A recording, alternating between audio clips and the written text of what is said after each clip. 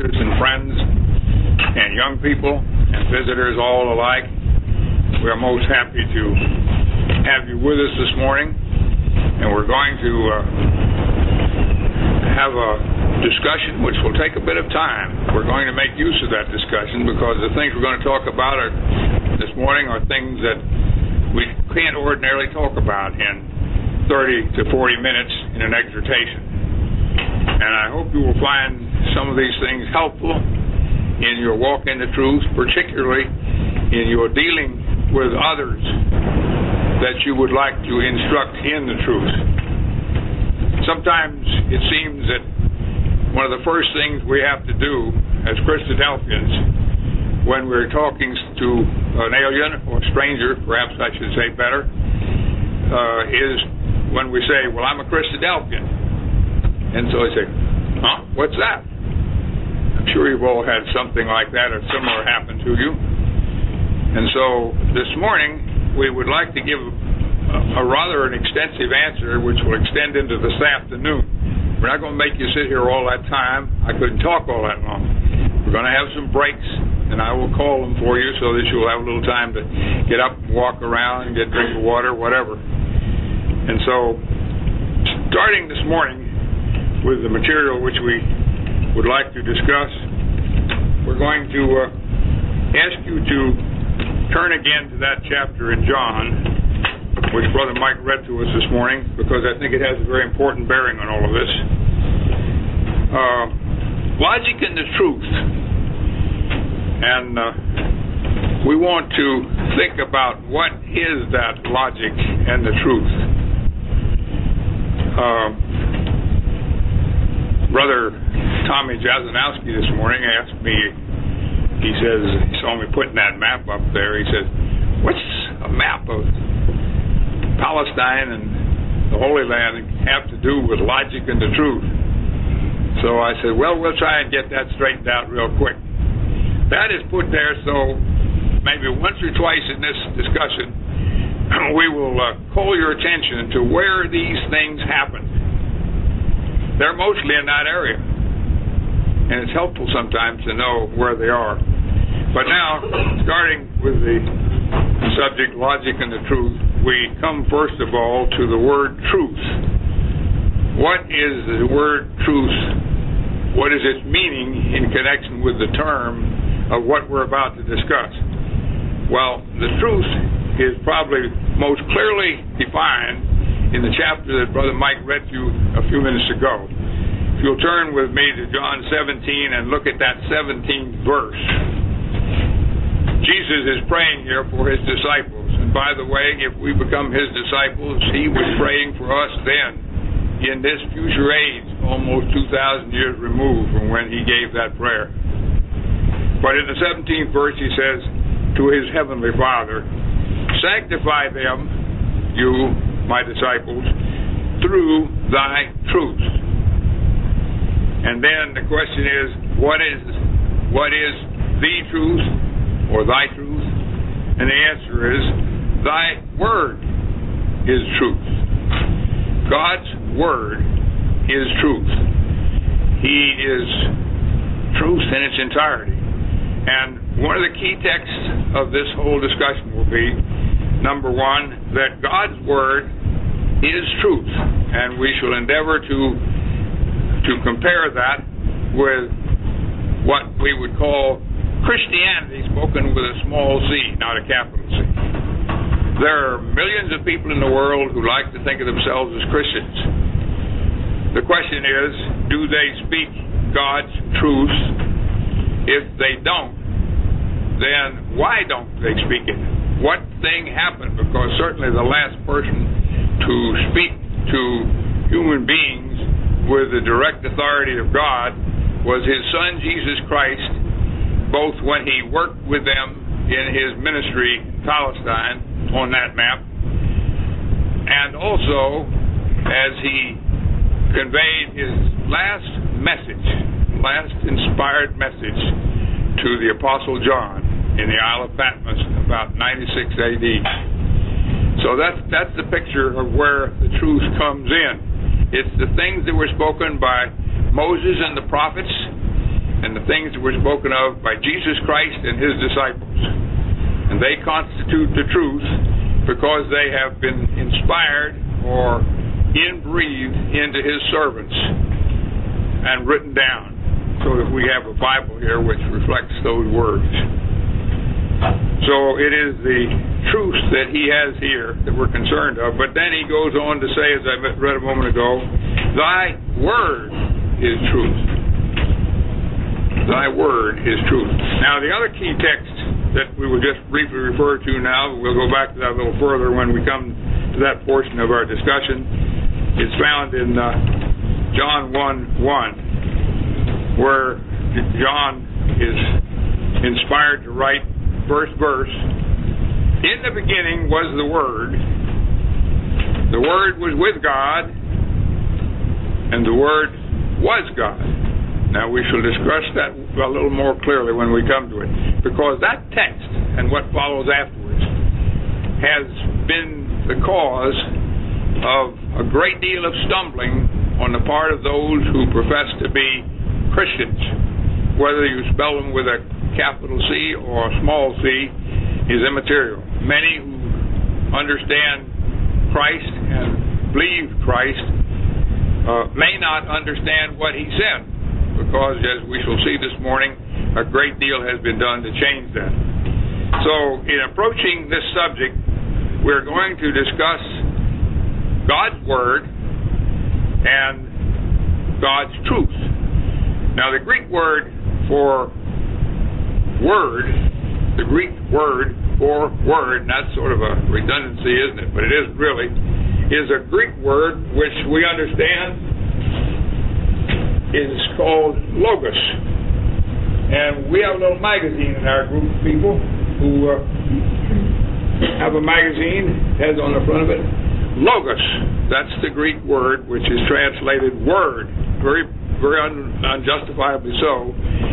The word is not just little words that you pick out of a spelling book. It's not that kind of word. The word, logos, means a thought, a plan, an understanding, and a purpose. All of these things combined. And in the beginning was the Word simply means that God was the origin of all thought, of all ideas. And the world which we live in was not a haphazard thing which happened by chance, but it is in truth and in fact the work of the Lord. That is opposed in many cases by the work of men. The first human pair demonstrated that in the Garden of Eden, recorded in the first few chapters of Genesis, the first 3 chapters, in that when God placed them in an idyllic situation, in a beautiful garden, they were unable to keep one simple command: thou shalt not eat of the tree of the knowledge of good and evil. They didn't keep it. They broke it. And thus, the thinking of the flesh, as opposed to the thinking of God in His Word, has been the subject matter in various aspects in this entire Bible, entire Word of God. Now, to show you where logic comes into this, logic, as I say, is simply a transposition into English of that word logos. So when you think of logic, you think of somebody who reasons carefully and well. They've got it well thought out, and therefore logos means that orderly thought or plan. And it might be used of other plans too. We say, I have a plan to build a house. Well, it would be just as easy if you were speaking Greek to say, I have a logos to build a house, because that's what the whole thing is all about. So what we're concerned about then is how we arrive at this matter of logic, which is the Word of God, and how it has an effect on the truth. But right away I must hold to your attention the fact that the kind of logic we're going to talk about today is not the logic of God mostly. We will use that to illustrate the comparison. But the logic we're going to talk about is the same kind of logic that Adam and Eve had in the Garden of Eden. In the Garden of Eden, Adam and Eve said, "We don't think the Lord knew what was best. The fruit on that tree looks pretty good. Let's eat it." Now that was a form of logic. That was a plan.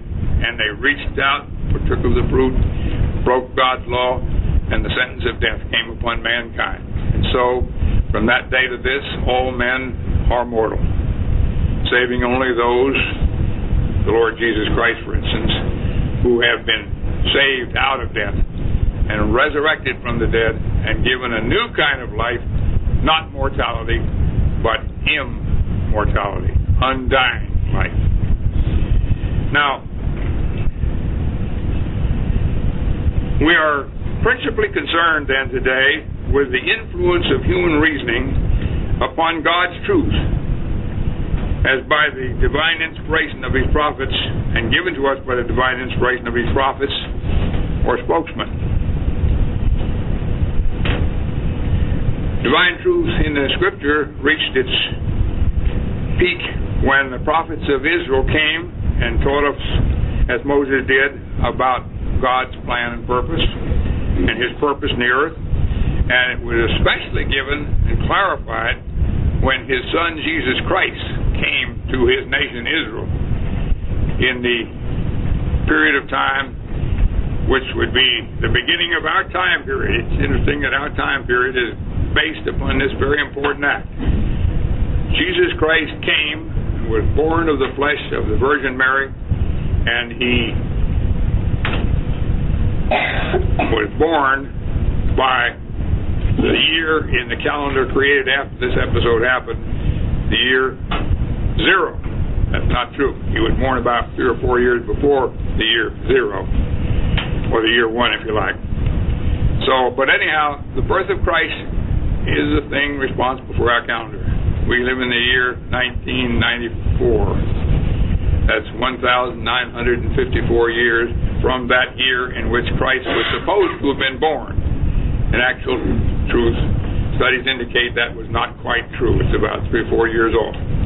But we're concerned then with the fact that this is the teachings which Jesus left us that we're concerned with, and we are concerned with how the logic, the thinking, and the planning, and the understanding of mankind has had an effect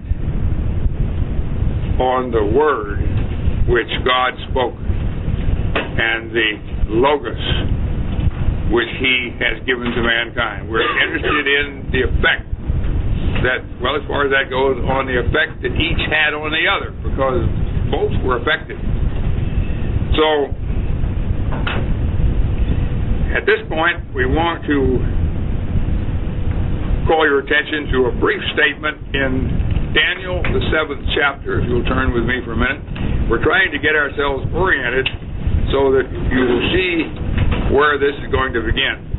In the inspired Word of God, some of these words constitute prophecy, things that God told His prophets to write of things which are going to happen in the future. And in this 7th chapter of Daniel, in the first few verses of that chapter, we find that there's a story told us here in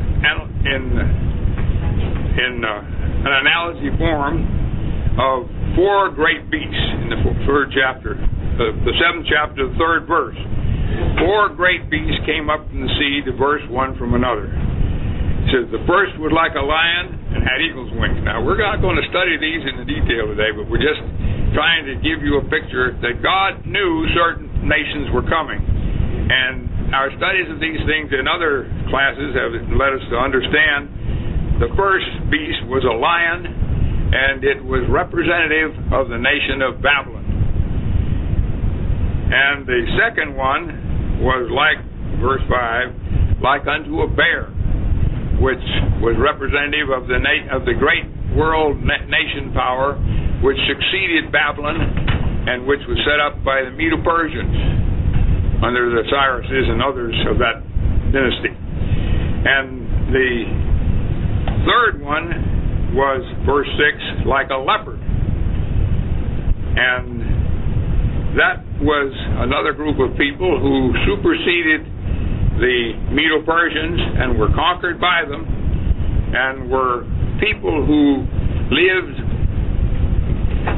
initially in that part of the map, in the territory we call Macedonia and Greece.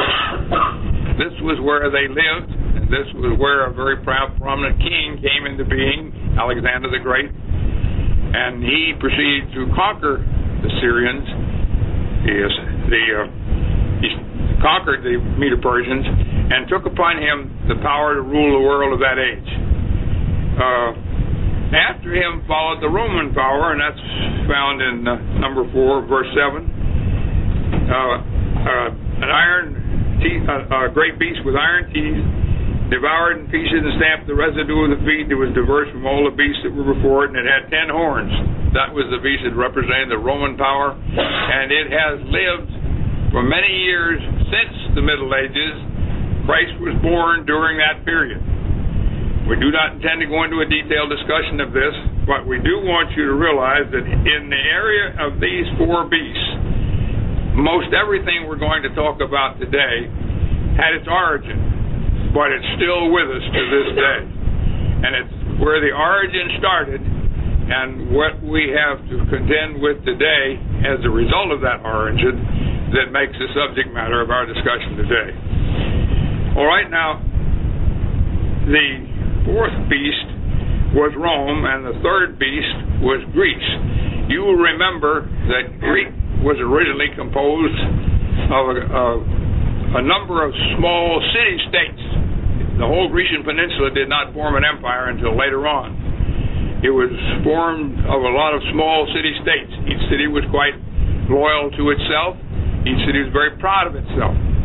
Perhaps the most famous city-state, and one which we shall consider this morning, was Athens. The Macedonia was a nearby country, and in that there was a very prominent king who was involved in all of this.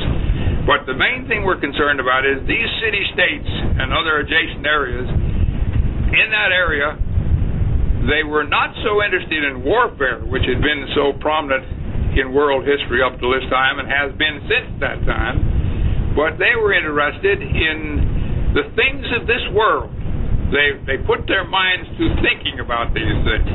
They wanted to know, what is the plan and purpose with this world? Incidentally, they use the same word logos that we just used a moment ago and that God uses in John 1:1. Logos is the same word. And by the way, that has come down to us in English. If you want to know something about the human mind, and you go to the library and say, give me a book on the human mind, they might not know what you were talking about. But if you said, I'd like a book on psychology, they'd know right away what you're talking about. Why? Because psyche is a word in Greek meaning mind, has been distorted to mean soul, a disembodied thing, which is not part of Bible teaching. And ology, the last part of the word, is logos. So it's the word or speech or orderly knowledge about the mind is what psychology is by derivation. The word has been transposed from Greek into English. We use it today. And think of all the words that have got an ology on the end of it. Every one of them came from that word. So we're concerned with the fact that in the days of these city-states, logic, the understanding of words and theories and purpose and function of all the things in the world in which we live became to be greatly thought about. Schools were set up. The first one was set up by a man by the name of Plato, who was one of the early philosophers in this school. And the school was set up, it was called the Academy. And by the way, the followers of Plato were called Peripatetics, or in other words, Plato was a peripatetic philosopher. What does peripatetic means? Well, you have to know a little bit about where Plato operated. He operated his school or academy in a grove of trees called the Lyceum. And his disciples came there and met with him. some others had come there before. But in his particular case, Plato walked around while he talked to his philosophers. You might not like it if I start pacing up and down here on the floor and tell you what I'm going to tell you, but Plato did, and he did that for years. Came up with all kinds of subjects, all kinds of imaginable subjects. People paid to come and listen to him and study under his guidance and become philosophers like he was. Peripatetics, what does it mean? It means walking around. So he was a walking around philosopher. That gives you a little picture of what one of the men we're going to talk about. We're going to talk about that man as briefly as the first of the philosophers, because we want to briefly, very briefly, take weeks and months. Some of the things we're going to talk about this morning, if you wanted to go somewhere and learn about them, you'd have to go to college and you'd take a course in the history of philosophy. And in that you would find some of the things we're going to talk about this morning. Not that they're important from the standpoint of God, excepting in the sense of the evil influence they have had on later thinking. I emphasize that point. The philosophers were very brilliant men. They were thinkers. They were the founders of what we today call science, which is a Latin word, scio, meaning I know, knowledge. It's something very similar to science and logic, but not the same. Logic is how you think in order to get science, and science is what you get after you complete your thought in some cases.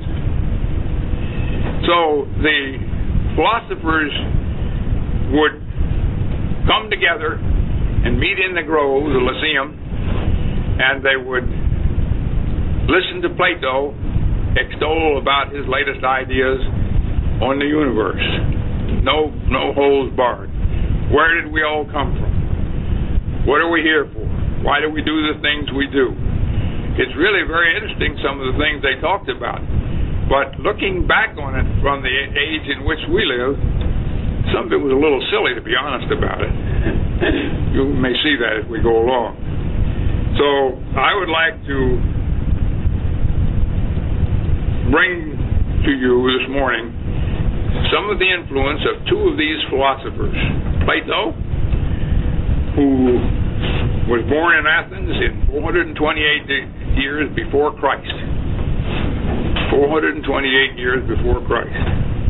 I would also like to bring you some of the words about one of his disciples who exceeded his master in the length of time in which he held forth as a philosopher, and who delved into philosophy of a much more scientific nature than Plato had done.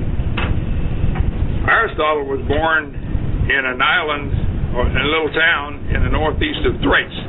And this is about the first and last time I will point to the map. If this is the Mediterranean, which it is, this is Mediterranean, this is Turkey, this is Greece, and up in here is Thessalonica, and right in here is the town where Aristotle was born.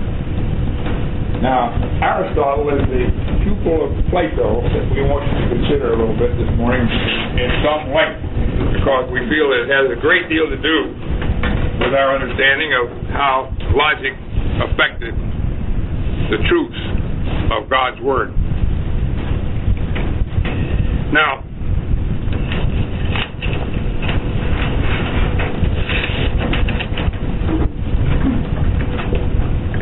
before we go into some definite understanding of certain parts of the words of the philosophers, Aristotle being the one we're most interested in, it's necessary for us to call attention to the fact that many learned people in the days when Jesus Christ came to this earth had become deeply enamored, very fond of the teachings of the Greek philosophers. In fact, if you've ever had occasion to read any of the Latin works, some of you in high school may have taken Latin. They don't take it today. It's a dead language.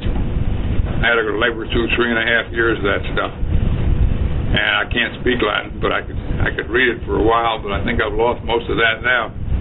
But it has helped a great deal in remembering some words. But one of the important parts of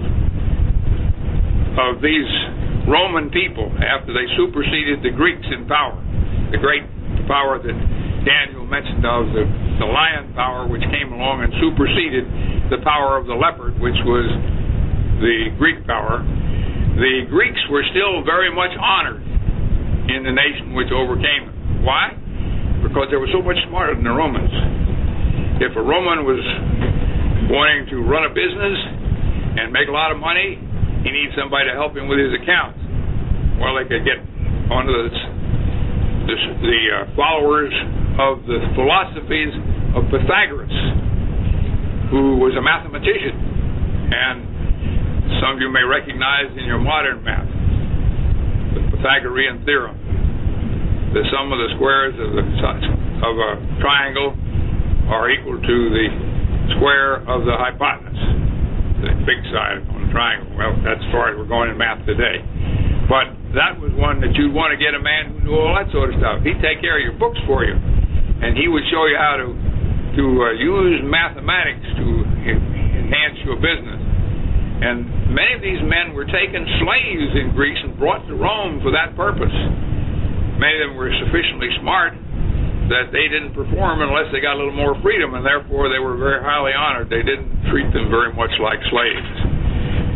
So Aristotle and Plato lived long before the time of Rome, over 300 years before the times of Christ. But their influence was still being felt. They were still very much approved of, and therefore it was inevitable that when Jesus Christ and his apostles began to speak and to teach the teachings of the Lord Jesus Christ, the teachings of the gospel, the good news, the teachings of the Logos, which was God's word, when they began to teach that, they came into contact with their ideas with many people who were Greek philosophers. And this is where we come to the point, without having discussed how these things influence Christianity, we would like to point out the fact that it was the move into the Roman world, largely by the instrumentality of the Apostle Paul, who was called by the Lord Jesus Christ to carry out this work. He was sent to the Gentiles, the nations like Rome and the Greeks and so forth, and he was instructed to preach the gospel, which he did. He could say later in life that we have preached the gospel unto the world, and they had. Now, they were so successful that within 300 years after the birth of Christ, Rome, which had been pagan or philosophic or a mixture of religions, was in a position where the Roman emperor of that day would proclaim that Christianity was the approved religion of the Roman Empire. And that Roman church, which was intended for the honor and the respect of all Romans at that time, in about 325 BC, AD, I should say, that great empire, which accepted and recognized as a Roman religion, was Christianity. They called it Roman Catholicism. And that church is still with us to this day, or what is left of it. So this is how the philosophers came in. They began to work with the truth, and one of the first things they did was to rationalize the truth and try to make it fit Greek philosophy. They wanted to harmonize it. They didn't want to give up the philosophy, but they recognized that Christianity had something far more than any philosopher ever had. The true teaching of the gospel offered a reward and a salvation from death. No other philosophy did that. It wasn't called a philosophy at that time, but it came to be called a philosophy. And to give you the illustration, there was an early philosopher who was taught the truth, I believe, by the Apostle John. His name was Justin, later known as Justin Martyr, because he died for his beliefs as a Christian. And Justin was a philosopher.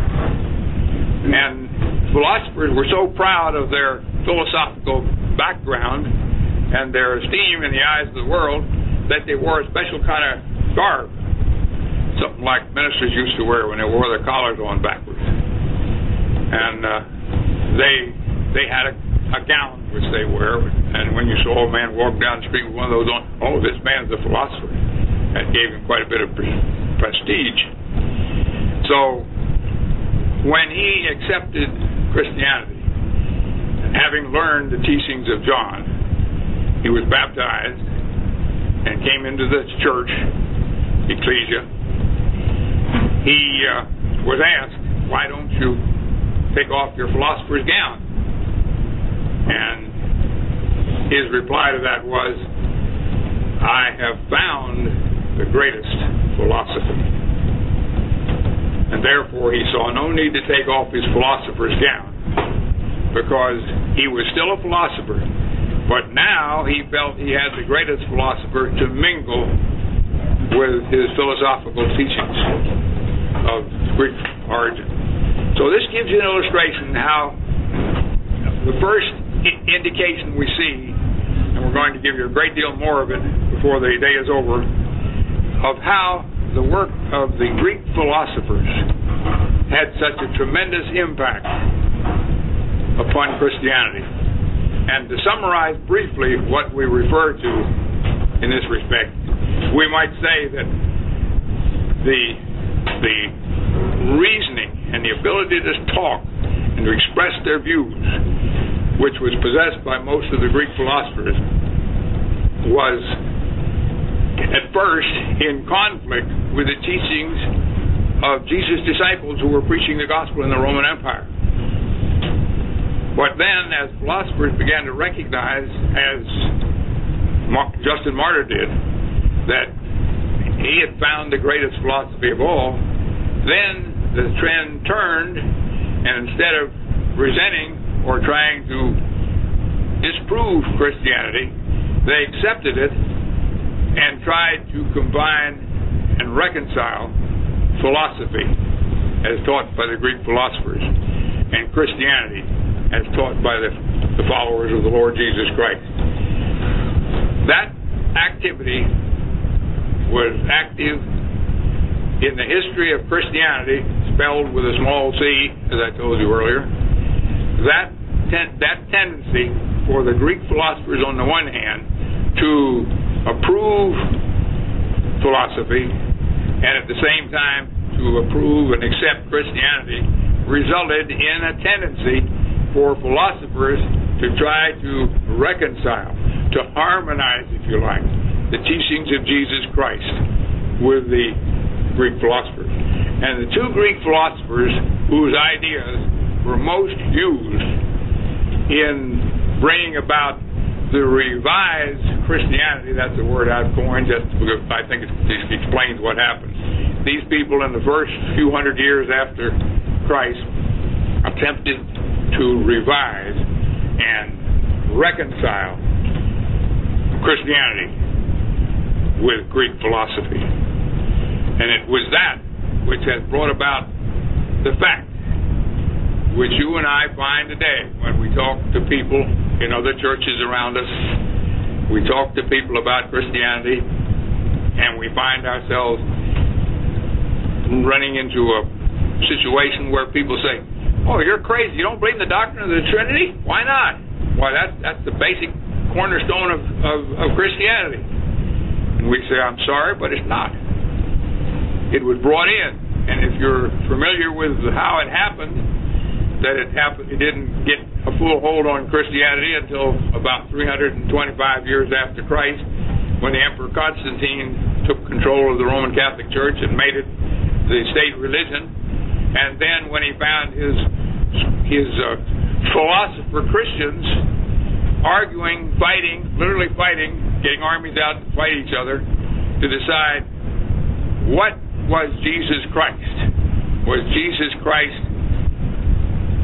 a mortal man who died and had no previous existence before he was born, and who died, was resurrected, and brought to life? That's what Christians taught originally. Or was Jesus Christ a spirit who had lived long before and came down to earth and was reincarnated in his mother Mary to become the Lord Jesus Christ, and that he was really part of the one God of Plato? Well, yes, but modified. Even Plato got modified, because Christians were willing to take Plato's ideas on God, that there was one God in heaven, but that one God is not one but three. And the three gods were God the Father, God the Son, and God the Holy Spirit. This is how it all got started, by a battle royal amongst philosophers, none of whom were very well learned in Christianity, but most of whom were very learned in the Greek philosophies.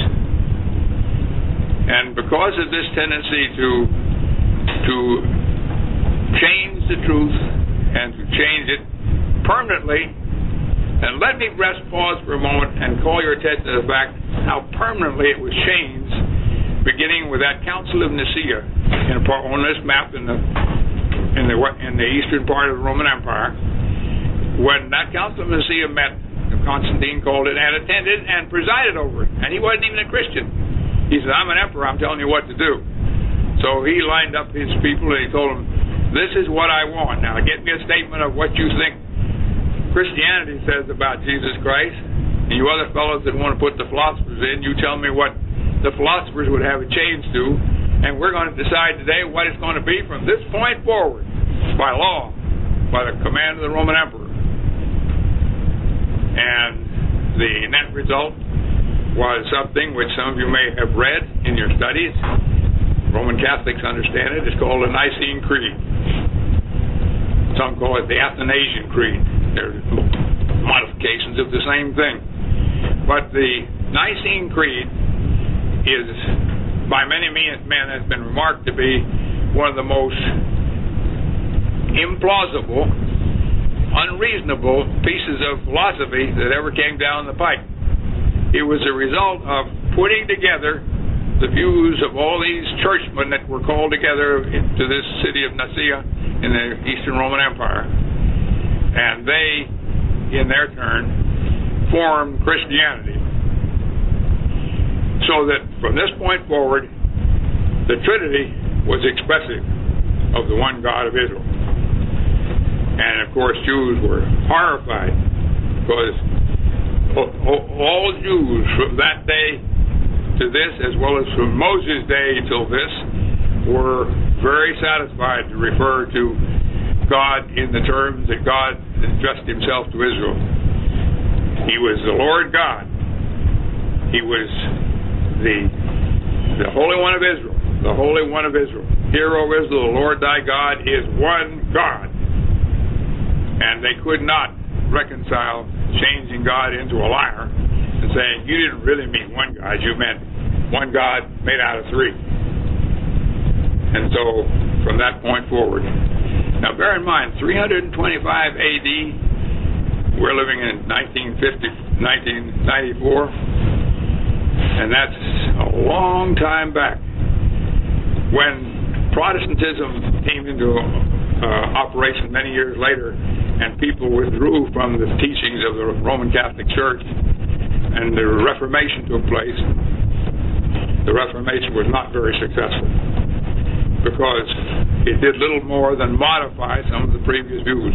Nobody, almost no religion, dared to modify that Nicene Creed, or that belief in a Trinity. And even Protestants, if you try to discuss the Trinity with them and you let it be known that you do not recognize that the Trinity is even taught in the Scriptures, they become very excited, very angry sometimes.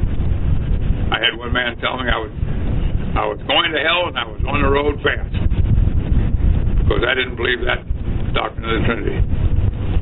So don't be surprised even today. But look at there. That comes to us from way back in these old Bible lands. And it comes to us through the Roman Empire. And it's a worldwide belief, not just Catholics alone. The doctrine of the Trinity is believed by most Protestant sects as well as Catholic, and so do many other things. Well, that's part of what we want to discuss about. Now, something I wanted to do for you today, I wanted to call your attention to the fact of some of the things that these two philosophers believed.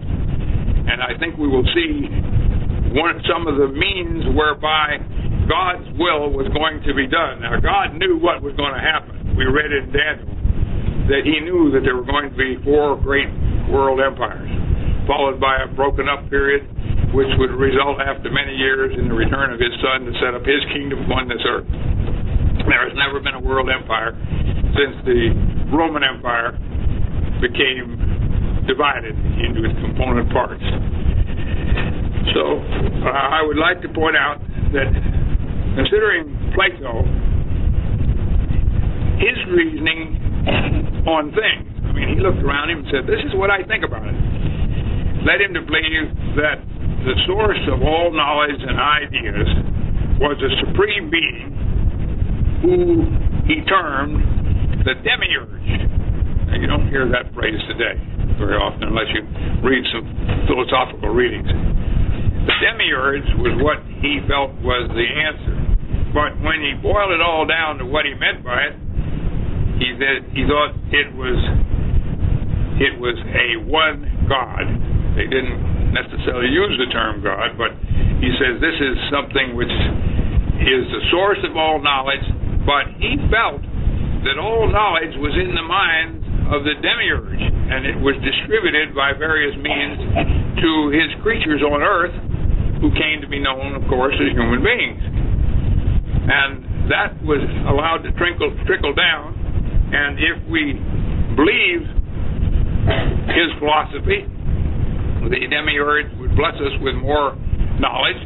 If we disbelieved them, we might find ourselves being in serious problems in our personal life.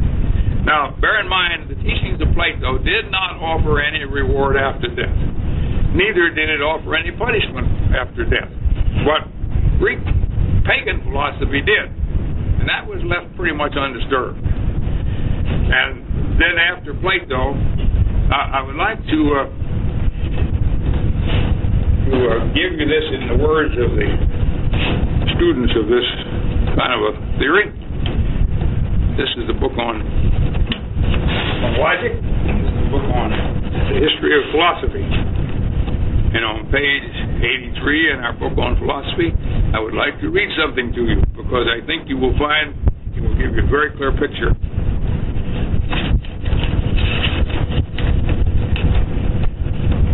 And at the start of discussing Plato, I'd like to call your attention to the fact so many of the things that Plato believed were expressed in words which later found their way into the New Testament and the Old Testament after it was translated into Greek. For instance, remember the word world in your Bible? And most of us who are students of the Scripture realize that world came from a Greek word, cosmos. It's a world or a world order, not necessarily the globe we walk upon, but the world order and civilization and everything that is bound up in. Well, Plato's views, most especially, were involved on the cosmos, or world order. He says, although Plato said that mind orders everything, he did not develop a doctrine of creation. The doctrine of creation holds that things are created out of nothing, ex nihilo. But Plato's explanation of the origin of the visible world bypasses the doctrine of creation. He didn't let himself get involved with that. Too much argumentation on that one.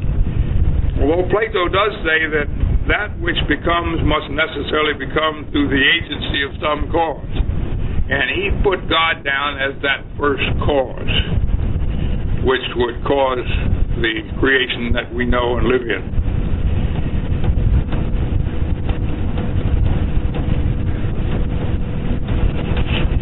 agent, which he calls the divine craftsman, or demiurge, does not bring new things into being, but rather confronts and orders that already exists in chaotic form. In other words, he brings order into the chaos of the universe, of the cosmos. We have then a picture of the craftsman with material upon which he will work. Thus, in explaining the generation of things as we know them in the visible world, Plato assumes the existence of all the ingredients of things, namely, that out of which things are made. The demiurge, who is the craftsman, and the ideas or forms or patterns which were in the mind of the demiurge were the way things were made. He originally had in his mind the concept of a man. When the man was finally made, he might turn out to be a drunkard. Well, God didn't have him, or the demiurge didn't have him in his mind as a drunkard, but he was still a man because he fitted the basic pattern. Plato departed from the materialists who thought all things derived from some original kind of matter, whether in the form of earth, air, fire, or water. But Plato did not accept the notion that matter was the basic reality. Matter itself, which he considered the nurse of all becoming. Now you can see his thinking was very confused, but it led to a philosophy which he encouraged others to accept as their belief of how things started and how they would continue on indefinitely. I would like to carry on this discussion a little further. We've got you to Plato, and when we come back, I'd like to get you to Aristotle, who is the second one we want to talk about. But we're going to give you about every 45 minutes an opportunity to get up and walk around for 10 minutes. Then come on back, okay?